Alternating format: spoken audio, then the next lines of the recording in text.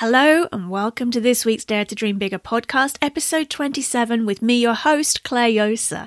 To get the show notes and the workbook that accompany this episode, go to www.dtdbpodcast.biz/027.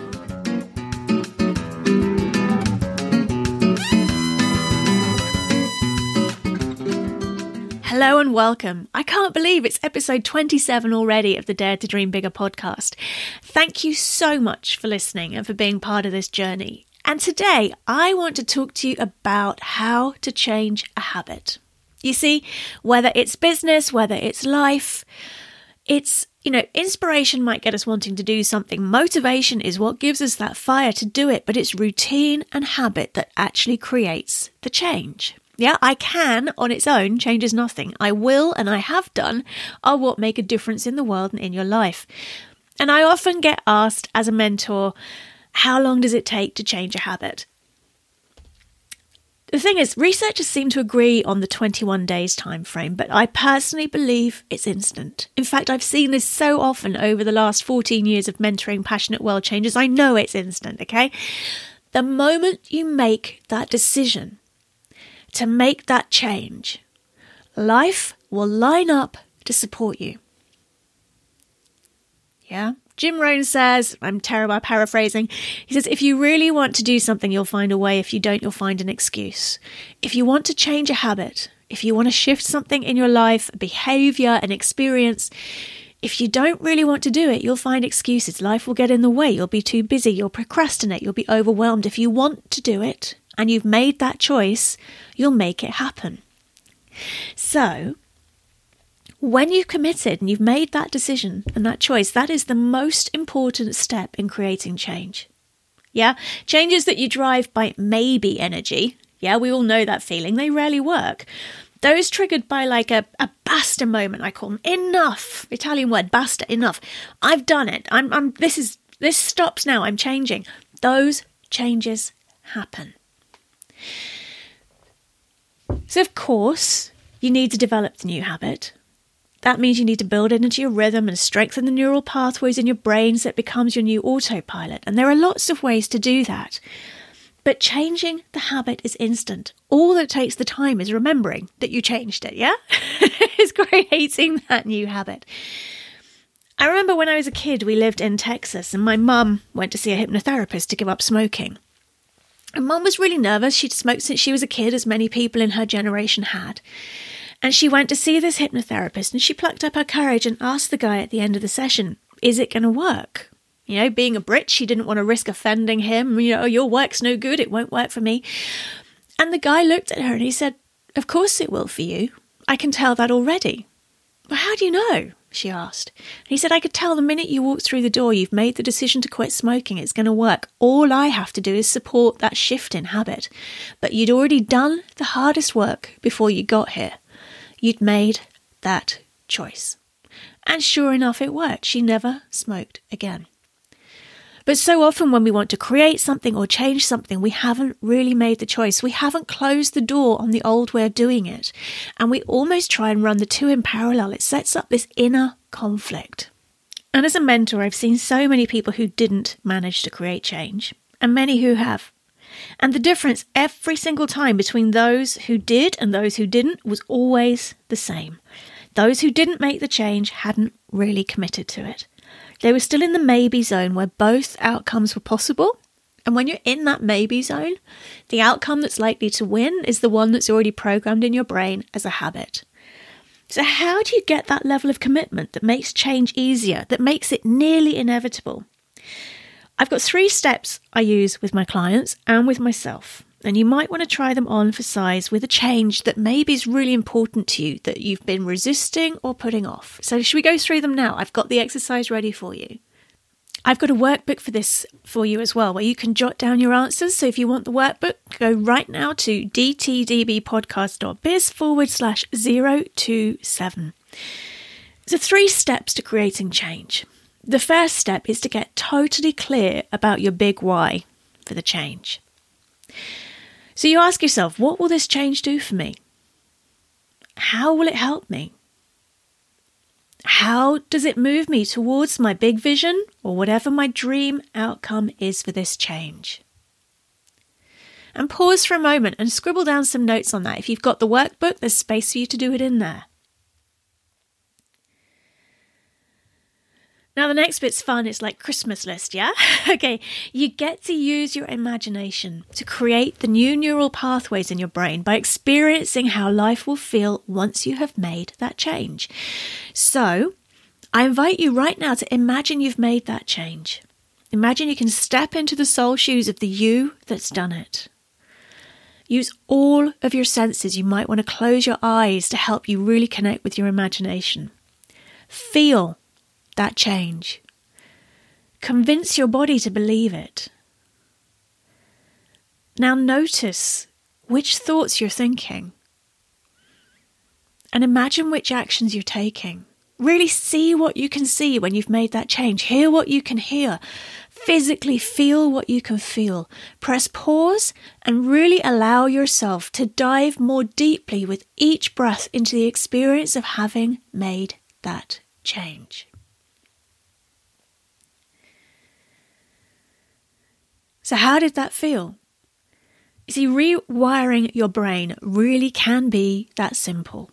If you did this for 60 seconds a few times a day, it has even more effect. If you imagine walking through grass in a field, my kids and I have been camping in the garden over the summer in a fun bell tent that we've got. And the first few nights when we went out there, we walked across the wet grass because it's British summertime, and the next morning there was no sign of where we'd walked.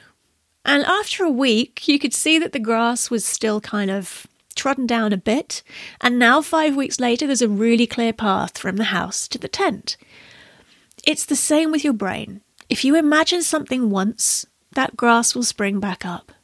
If you imagine it once a day, eventually you'll see there's a small footpath. If you do it several times a day, for a week or two, it becomes like an autopilot highway in your brain. You're creating the change as you're imagining it, and you're hardwiring your brain that that's the way you want it to respond. That is how a thought becomes a habit. So the second point, you see, this is where most people stop, and it's not enough, because once you've imagined the change, there's research that shows it can actually cause you to lose the impetus. So you don't actually then go and create the habit because you've got the bonus and the satisfaction, the reward feeling from having created the change. So there's two things you still need to do to make that change stick. Okay, you actually need to take action on it. Yeah, you don't just sit there and imagine the change. You actually need to change what you're doing, which is why I got you to imagine the kind of thoughts you were thinking and the kind of actions you were taking. So step 2 is to prevent you falling off the wagon. You just look at where you would normally fall over on your making a change, and you preempt those pitfalls. So maybe you're forgetful. Then set reminders on your phone. Are you secretly lazy? Lots of us are. So get an accountability buddy. And are you too busy? Well, clear out time in your diary. Make this change your top priority. You can do this, yeah? And look at the times when you've been brilliant at making changes. What worked? How did you get the support you needed? What made the difference? Play to your strengths on this. Press pause right now and jot down some ideas now. What might get in your way? And what are you going to do to make sure that doesn't happen? Then step 3 is celebrate your successes.